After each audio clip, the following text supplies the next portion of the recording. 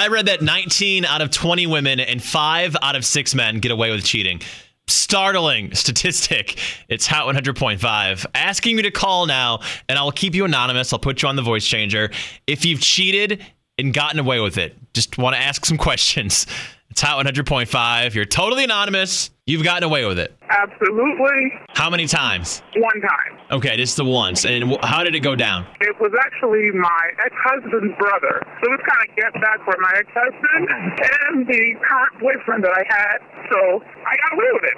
He actually was horrible. So it actually slapped me in my face. That was karma coming back right at you. Absolutely. So I said, you know what? This is not for me. So that was it. Are you still together with the guy that you cheated on? Yes, I am. He's my husband now. Well, thank you for your honesty. Oh, no problem. How many times have you cheated and gotten away with it? 3. Okay, all on the same guy? No. It was just 3 different guys. It was just, when you're going to break up with someone and you're trying to figure out how to do it, and at the same time just kind of going out with my other options. Okay. So you want to line up the next thing before you officially end the other? Yeah, pretty much. You kind of want to test that car. You want to make sure it's drivable. It's one of those things where you're like, man, how am I going to dump this guy without him, getting all upset and crying and stuff? Just in case, if he started crying, I cheated on you. Stop crying. I know, pretty much. All right, well, thank you for calling in. 473 times would you say? 5, 6. All with the same Corey. You've gotten away with it? More than once. How many times would you say? 5, 6. All with the same guy? No, different guys. Okay, how old are you? I am 22 now. Oh, okay. So, when did you begin your cheating ways? I want to say my first boyfriend I cheated on because he was really crazy. And I was trying to get him to dump me. So I was like, I didn't want to break the guy's heart because I was his first girlfriend. He's my first boyfriend. Yeah, I didn't want to break his heart, so you're going to cheat on him. Come on.